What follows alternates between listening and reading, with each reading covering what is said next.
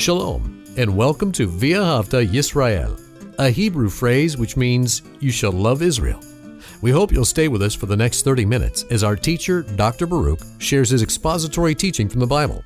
Dr. Baruch is the senior lecturer at the Zera Avraham Institute based in Israel. Although all courses are taught in Hebrew at the Institute, Dr. Baruch is pleased to share this weekly address in English. To find out more about our work in Israel, please visit us on the web at loveisrael.org. That's one word, loveisrael.org. Now, here's Baruch with today's lesson. Do you have reverence and respect for God? In other words, do you fear Him as God demands that His people fear Him? One of the greatest problems today among believers is that we do not have the reverence and the respect and the fear of the Lord that we ought to have. In other words, we are too casual in regard to our relationship with God. And one of the reasons for this is this: we do not rightly understand God's grace. There is an inherent relationship between the grace of God being extended and the cross. I think we would all agree that Yeshua being crucified and dying upon that cross, through crucifixion, He died a horrendous, a torturous death. And what was the purpose of that death? So the grace of God could be offered to us.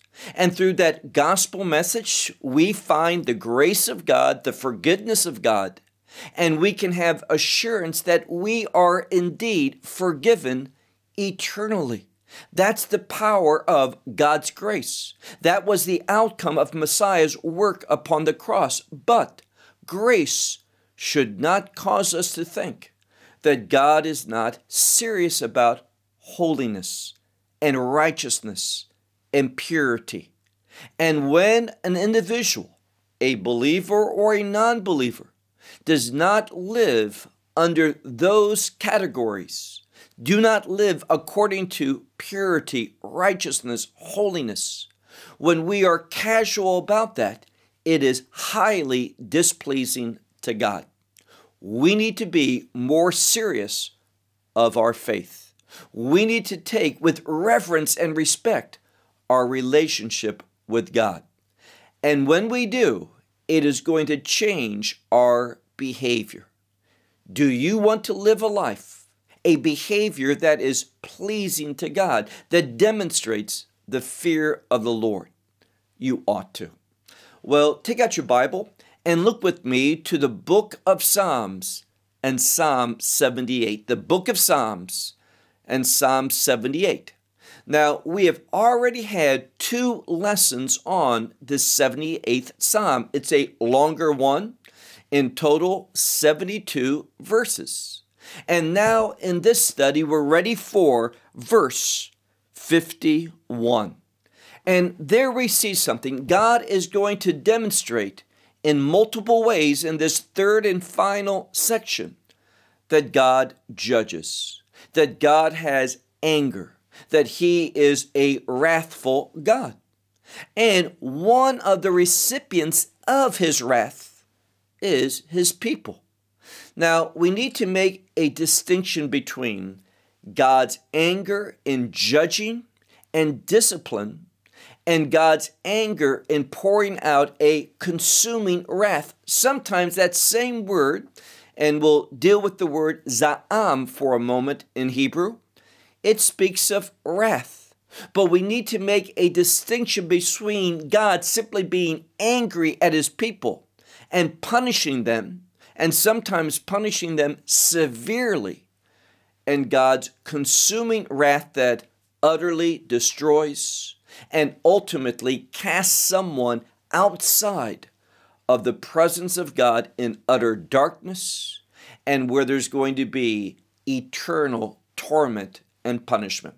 For those who are in a new covenant relationship, and hear that, those who are in a new covenant relationship through that gospel, we will never, ever be cast away from His presence. We will be eternally with our Lord and Savior.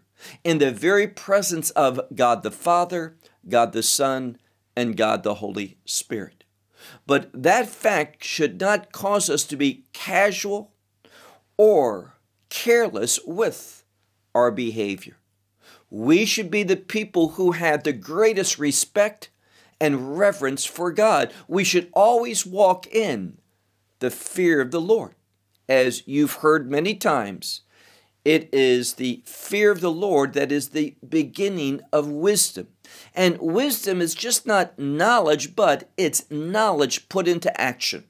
So what the scripture is telling us is this: without the fear of the Lord, we're not going to behave in a way that can demonstrate the knowledge of God and to put into action the wisdom of God. Well, look with me, as I said, to Psalm 78, beginning in verse 51. Now, we have seen that God has disciplined his people. And not just his people, but he's also brought about judgment, a consuming judgment upon others, those who did not have a covenantal relationship with him. But notice what it says, and it's going through some history of God's covenant people, the children of Israel. Notice what is said in verse 51. And he struck all the firstborn in Egypt. Now, of course, he did that at Passover. And we know, and I mentioned earlier, the cross, Messiah went to that cross. He was crucified on that same day, Passover day, what the New Testament calls Preparation Day, which is another name for Passover. So look again, verse 51. And he struck, that is God. God struck all the firstborn in Egypt. And what were the firstborn in Egypt? Well, there's a spiritual dimension to the firstborn. Notice what it says in the second part of that verse. Reshit Onim, the beginning of strength. So we see, and notice how it ends in the tense of Ham. Now, Ham, one of the sons of Noah, you can read about this connection between Egypt and Ham, where? In the book of Genesis, chapter 10 and verse 6. So Ham, one of the sons of Noah, what do we know?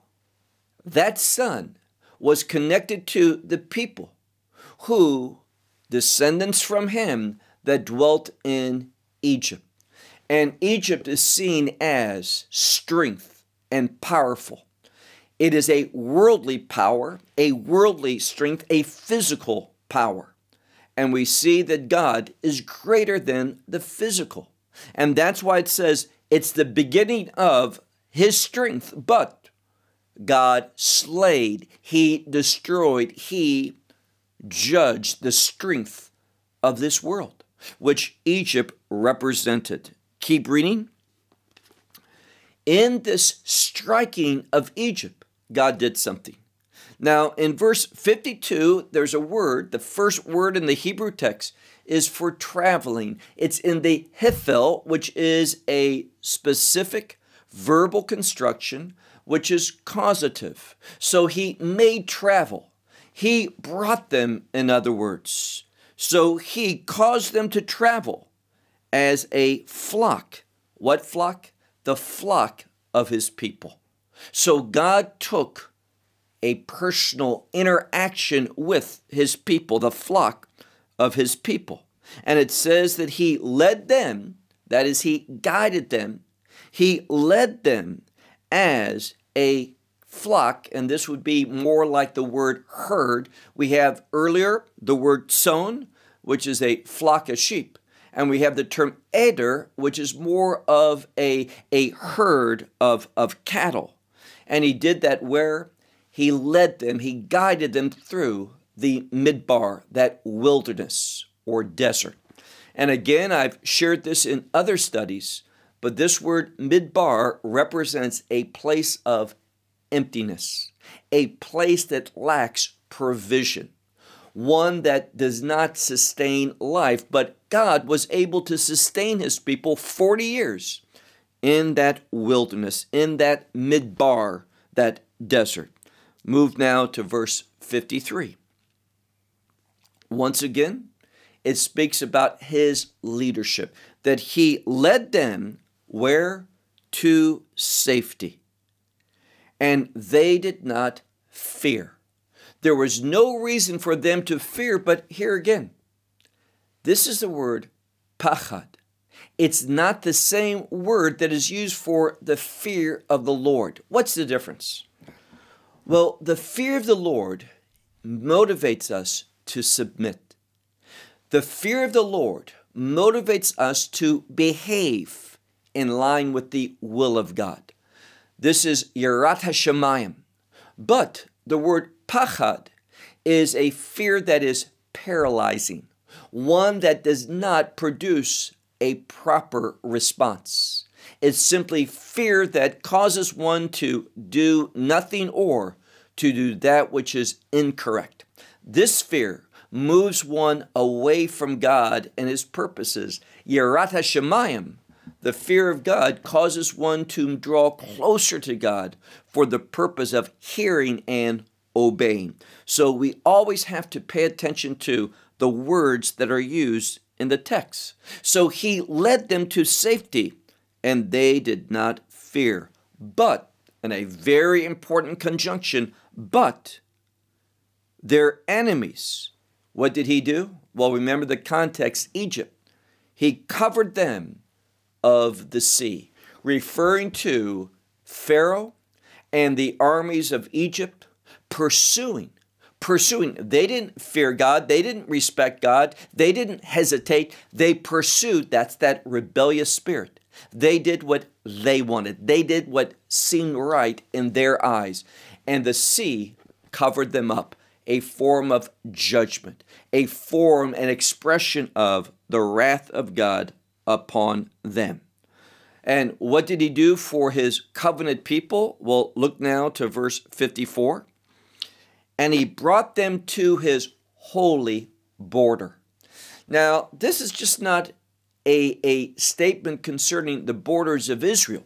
When we look at the fact that this is Hebrew poetry, parallelism, we see that we're talking about his border, that is, where the presence of God uniquely dwelt. Now, we have to be clear about something. I've made mention that one of the ways that God is spoken of in Judaism is with the term hamakom, which means the place.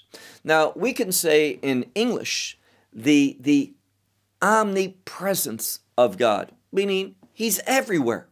And that's true.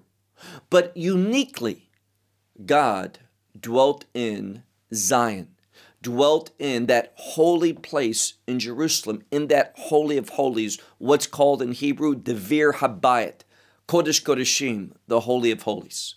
So even though that God is all places, uniquely in a special way, he was there in his sanctuary in the Holy of Holies. And therefore it says, he brought them to his holy border.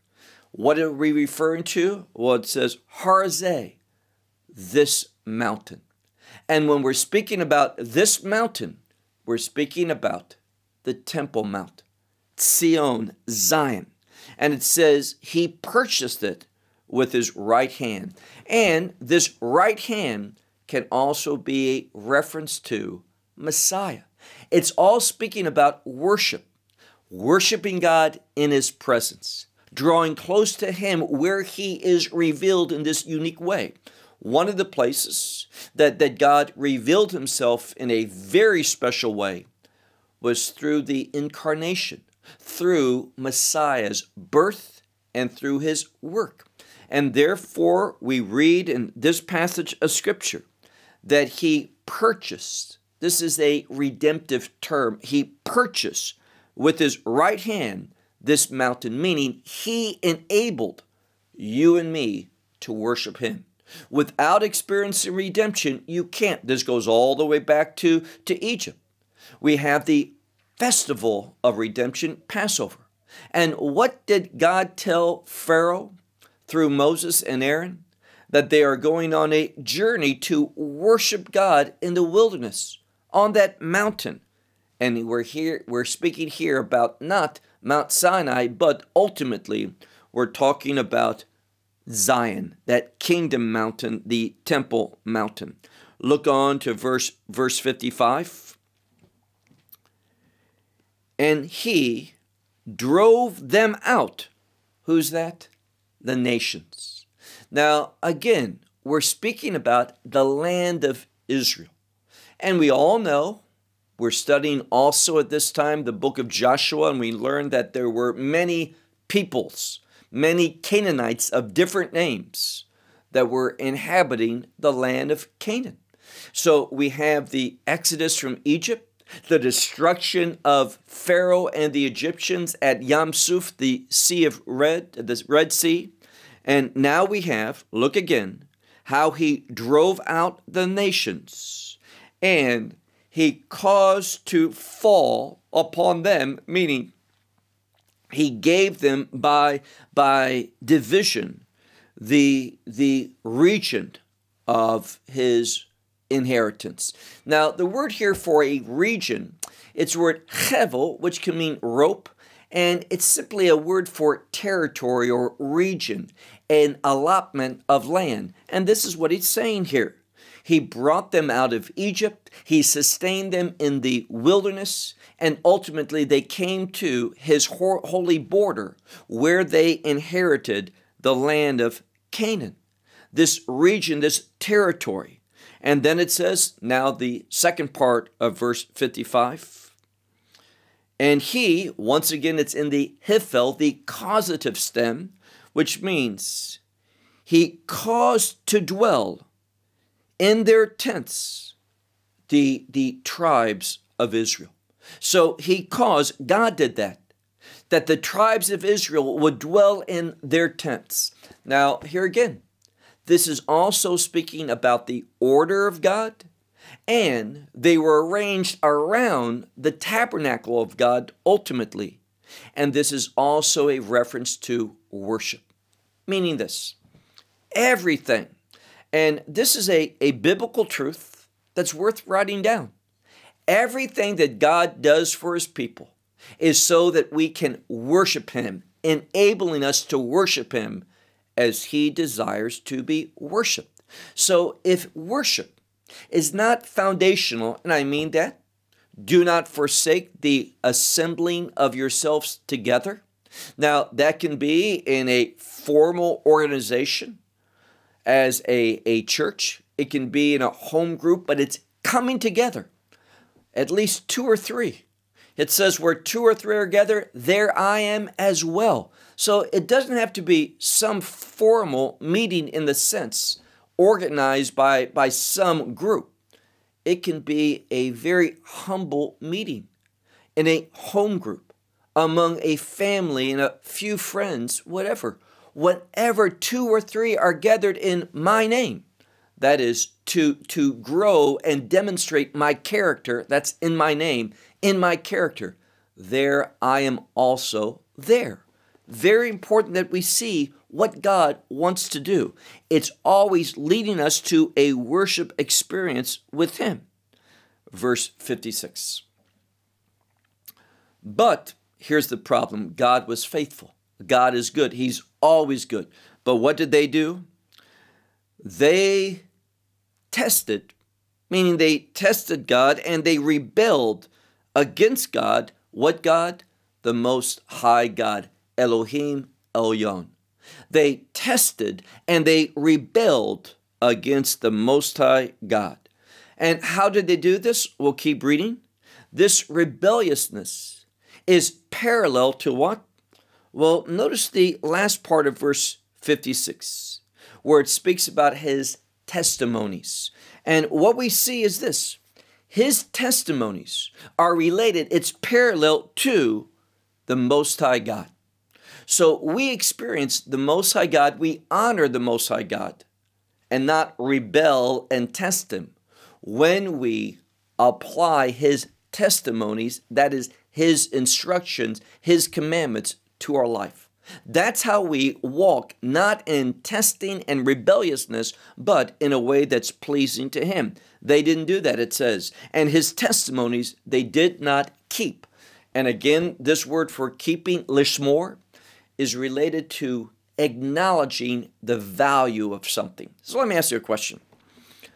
Are you acknowledging the value of God's commandments? If you are serious, if you're walking in the fear of the Lord, if you are wanting to serve God and worship Him, then His commandments are going to be foundational in your life. Now, let me just say, if that is controversial to you, if you think this is not right, then I'm going to be honest. You have some serious spiritual flaws. The commandments of God represent the character of God. They express the righteousness of God. And when we walk in the Spirit, I hope you know what verse I'm going to quote. When you walk in the Spirit and not in the flesh, isn't that the right thing for believers? We walk in the Spirit, not in the flesh. And when we do, what's the outcome? Well, Paul says in Romans 8:4 that we fulfill the righteousness of the law. What's that? The righteousness of God's commandments. What commandments? The law of Moses, his commandments.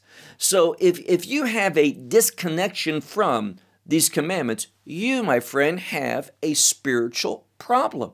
You are not hearing the truth of God. And again, I realize that for some of you, this is going to be controversial. We are not saying that someone is saved by doing the commandments. Never said that.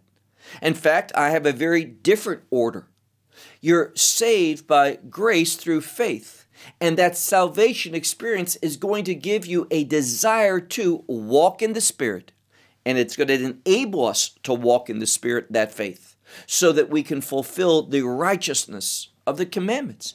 That's going to be our character, that new character, that rebelliousness, that testing of God is going to be of the past. Those past things have gone away. Behold, all things are new. And it's the commandments that speak of righteousness that are new. Why? Well, we're talking about the kingdom.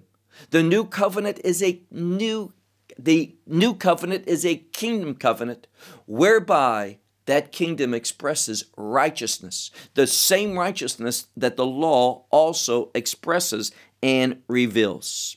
Well, keep reading. Look, if you would, to verse 57. God's faithful, but the people, they tested and rebelled. And notice verse 57. What did they do? They retreated. It's a word of withdrawing. It's a word of fleeing, moving away from. Ve nasu. They did just that. And here it's the different word. I looked at verse 57. It's a word, vai sogu. Now, this word means to retreat, to remove oneself from. And what did that bring about? Well, it says, and they betrayed. They lived a life of betraying God as their forefathers. And what was the outcome of that? Well, we're called to be a vessel of God. Now, that term is kli. And in essence, God makes us into His weapon for spiritual warfare. I hope you agree with that. That's what we look and find in the Scriptures. We become a weapon of God, formed and fashioned by Him for spiritual battle. But what happened with the people? They were distorted. Now, the word here, look carefully. I'm reading from verse 57 towards the end where it says, ne pechu. This is a word from la'afok, which means to turn upside down. It's a word of change, but a word of distortion. Instead of being that weapon for warfare, notice what it becomes? As a bow, and a bow is just that, a weapon for warfare. But we become a deceitful weapon. one that does not carry out the purposes, one that does not walk in truth but in falsehood. We don't want to be that way. We want to be an example of the truth of God, walking in the will of God, fulfilling the purposes of God.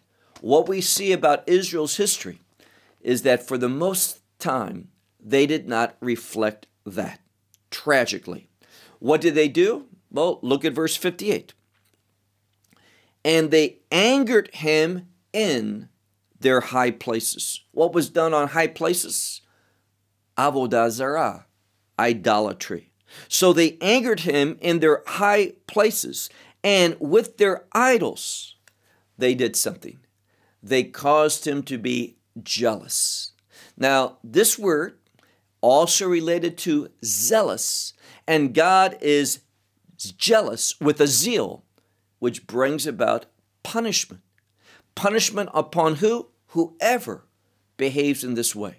God does not look and see a difference between those who have no covenant relationship with him. And remembering, I'm speaking this in the original context, before the work of Messiah. Messiah, he's eternal, but there was a time in history, our history, when Messiah entered into this world. He always existed, but he left heaven. He emptied himself.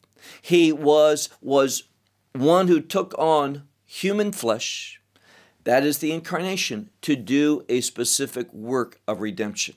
We're talking before that.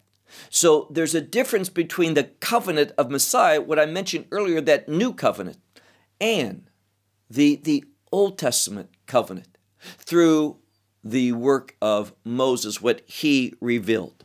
And so it says here that he punished those who had no covenant relationship, the nations, and he also punished Israel and brought death to them, but a remnant he preserved because of that covenant.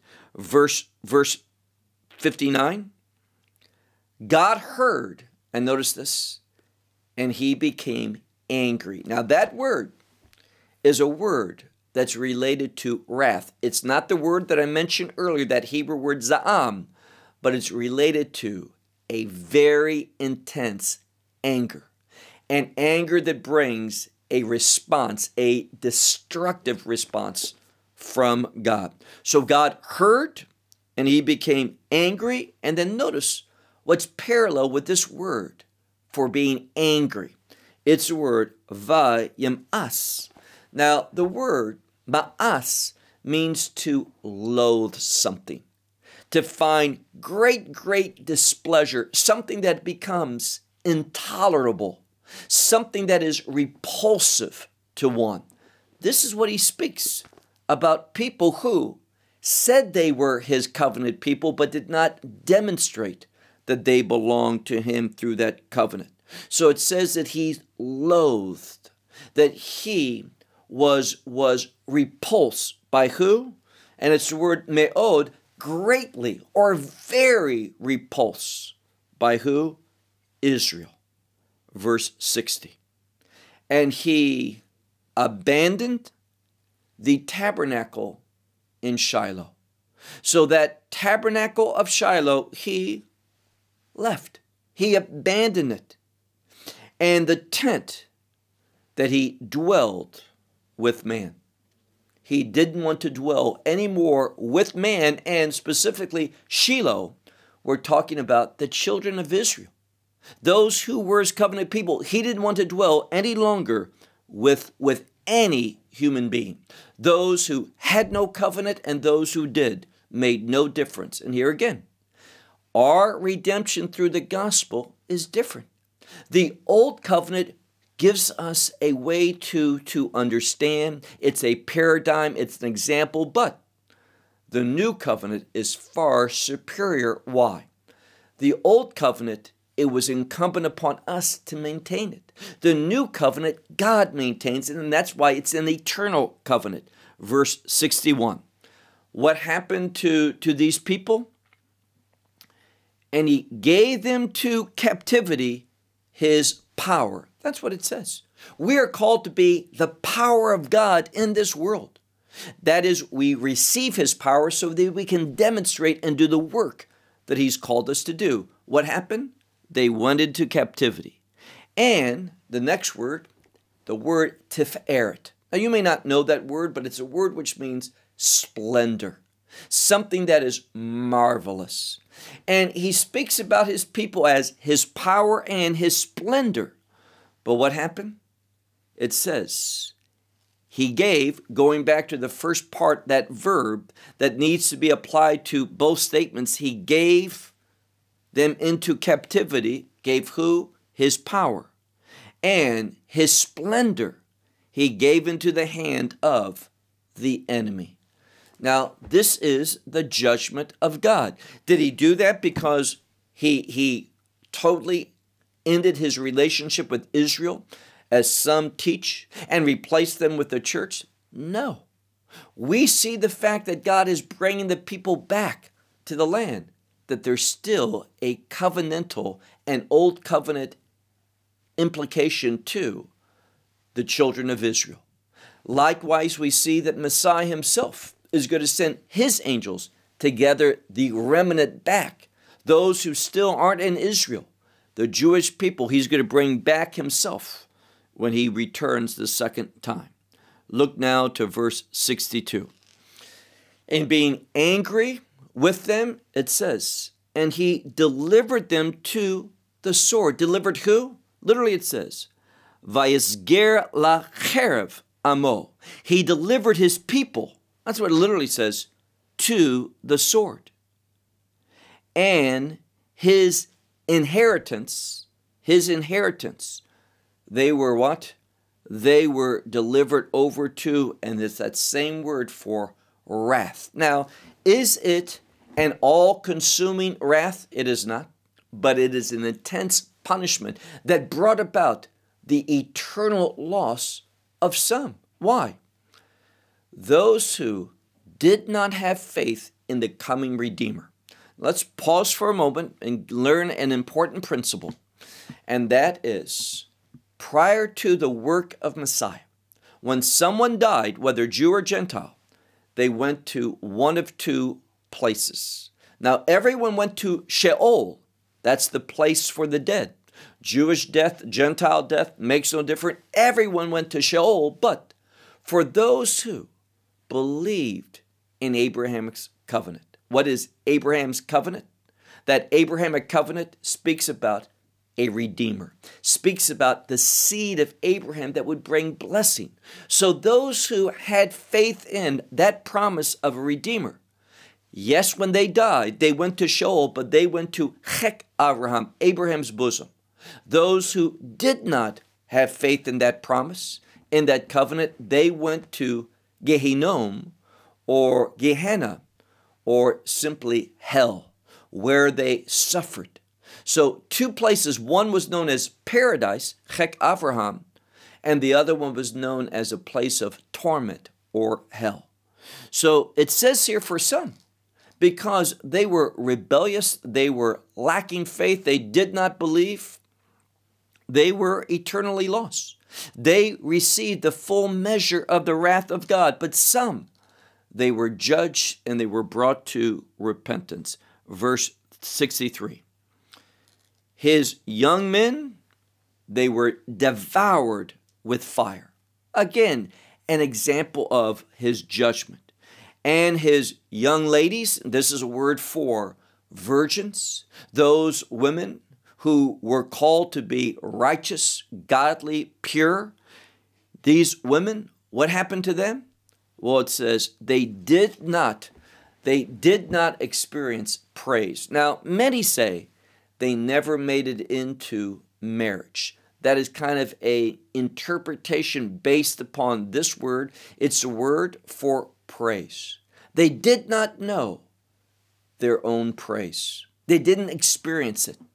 Now, all of this speaks about consequences of God's judgment. Move on to verse 64. And his priests, they fell with the sword.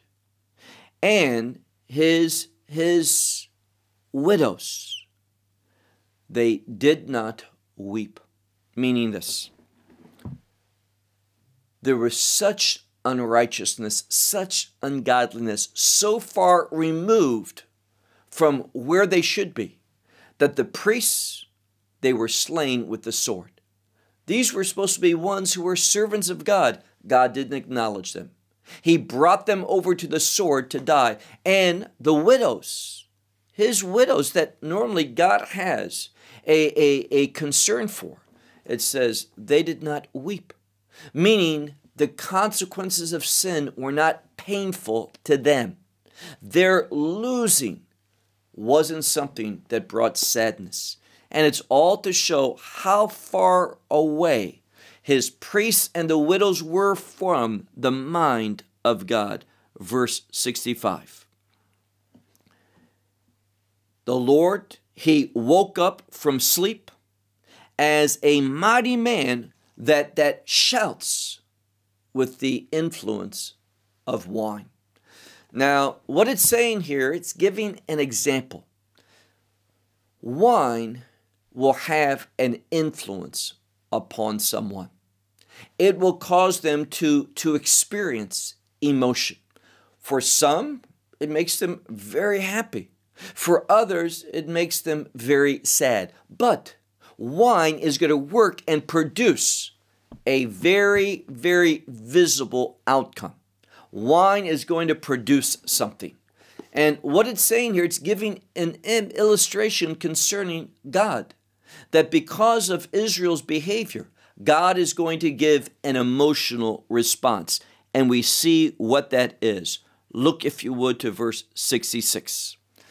Now, verse 66 can be interpreted two ways. I like to do it the standard way. What God is going to do is that he is going to begin by punishing the nations, hoping that this example of God's righteous judgment will have an influence upon Israel. Now, the image is this. Wine brought about a response. God's judgment should bring about a response among the people. Look at verse 66. And he struck his enemies backwards. Now, what that means is, and here again, God is simply speaking about his enemies. Who is that? The enemies of Israel or Israel themselves. And it says that they were placed, how? With the disgrace, eternal disgrace, he gave to them. Now, again, this can be a remnant, not the good remnant, but the faithless portion of Israel. God judged. And they are eternally lost. If they did not have faith, that same faith of Abraham, they die, they are eternally lost. Others see this, as I mentioned earlier, as God striking the enemies of Israel and hoping that it would have a righteous influence upon his people. But notice what it says. The next thing it says is that he was repulsed with the tents of Joseph and with the tribe of Ephraim. He did not choose. Now, we know something. When Jacob blessed the sons of Joseph, he chose the younger Ephraim. This is significant. It talked about a purpose, but now God, the image is this, that he's moving away from this. Here again, it will be renewed, but God is angry. And this is why when you look at the connection between verse 66 and what's said in verse 67, it's speaking about how God saw those who were supposed to be his covenant people as enemies, in my opinion, for the short term. But those who were lost, they were eternally lost. It's just that remnant that is going to carry on. And that remnant is going to be brought to ultimately to the last days where they have to make a decision. But once one is cut off, for example, we know prophetically that 2/3 of Israel is going to be lost. And it means just that loss and loss eternal. 1/3. Now, in every generation, every individual, Jew and Gentile, have got to decide whether they're going to act and respond to God in faith or in faithlessness. Those who are Jewish or non-Jewish makes no difference. If you respond with faithlessness, you are eternally lost. Verse 68. And notice what it says. And he chose the tribe of Judah. Now, this is a kingdom connection. He's speaking here about Ephraim. He spoke earlier about Joseph. Joseph was a special son. God used Joseph mightily, but if we don't continue in that faith, in the next generations, that favoritism that Joseph received isn't going to save, isn't going to bless, isn't going to assist those later generations. Each one has to make the right decision. So here in verse 68, we see a change. It says, and he chose the tribe of Judah and Mount Zion, which he loved. Now, what's he speaking about? The solution for the judgment, the wrath, the punishment of God. The solution for being eternally lost. It comes from the tribe of Judah, and it's going to be worked out where, as he says, in Mount Zion, which he loves. Verse 69. He built up like the high places. Now here, we're talking about those who are exalted. So maybe it's better to use the term the exalted places. What did he build up? He built up his sanctuary in the exalted places. And he founded or established the land, meaning the land of Israel, forever. He chose, verse 70, David, his servant. And most would tell you when David is mentioned in this context, we're talking about Messiah.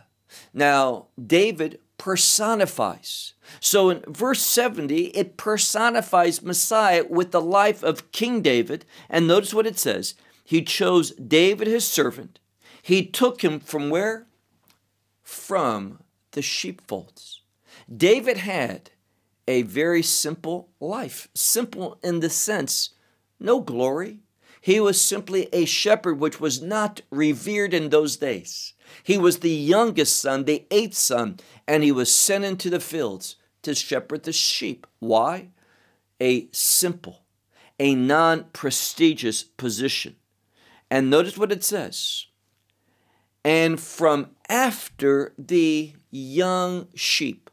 This is a word for young female sheep, ewes.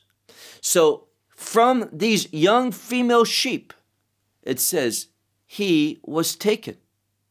And he was taken to do something, and now there's a messianic aspect to shepherd his people in Jacob. Meaning to shepherd the people Jacob. Why is Jacob mentioned? Jacob is this one who was pursuing the promises of God. And in Israel, his inheritance. Now, David personifies that, but it's the son of David that's going to fulfill it. And this is what we're talking about now, ultimately a kingdom fulfillment. Look again, to shepherd in Jacob his people, and in Israel his inheritance. And it's Messiah that shepherds them with a heart of integrity, his heart of integrity. And in the understanding everything, what did he do? He led them, guided them with how? Notice it says, with his palms. Very important that we see some Bibles do not translate this accurately. It's not hands, but his palms, meaning this. He showed how he wanted to guide them and what he was willing to do to guide them by showing his palms. I believe it's a reference to the crucifixion. He showed how he wanted to be their shepherd, the good shepherd, by laying down his life, showing his palms in order that he would die for his sheep. That's the good shepherd. So we see how God reveals his love, but his faithfulness. And part of God's faithfulness is he judges rebelliousness. He punishes sin. He works against those who are faithless. So let me conclude this 78th Psalm with these words. Are you displaying a God-pleasing reverence, a holy respect? In other words, are you living under the fear of the Lord? In other words, are you demonstrating priority, those priorities which are pleasing to God in your life? That's what a true believer is called to do, to live according to the priorities of God. Wisdom, I make my priorities God's priorities. Whatever is important to him becomes important to me. That's faith, and that's the message of Psalm 78. Well, we hope you will benefit from today's message and share it with others. Please plan to join us each week at this time and on this channel for our broadcast of loveisrael.org. Again, to find out more about us, please visit our website, loveisrael.org. There you will find articles and numerous other lectures by Baruch. These teachings are in video form. You may download them or watch them in streaming video. Until next week, may the Lord bless you in our Messiah Yeshua, that is Jesus, as you walk with him. Shalom from Israel.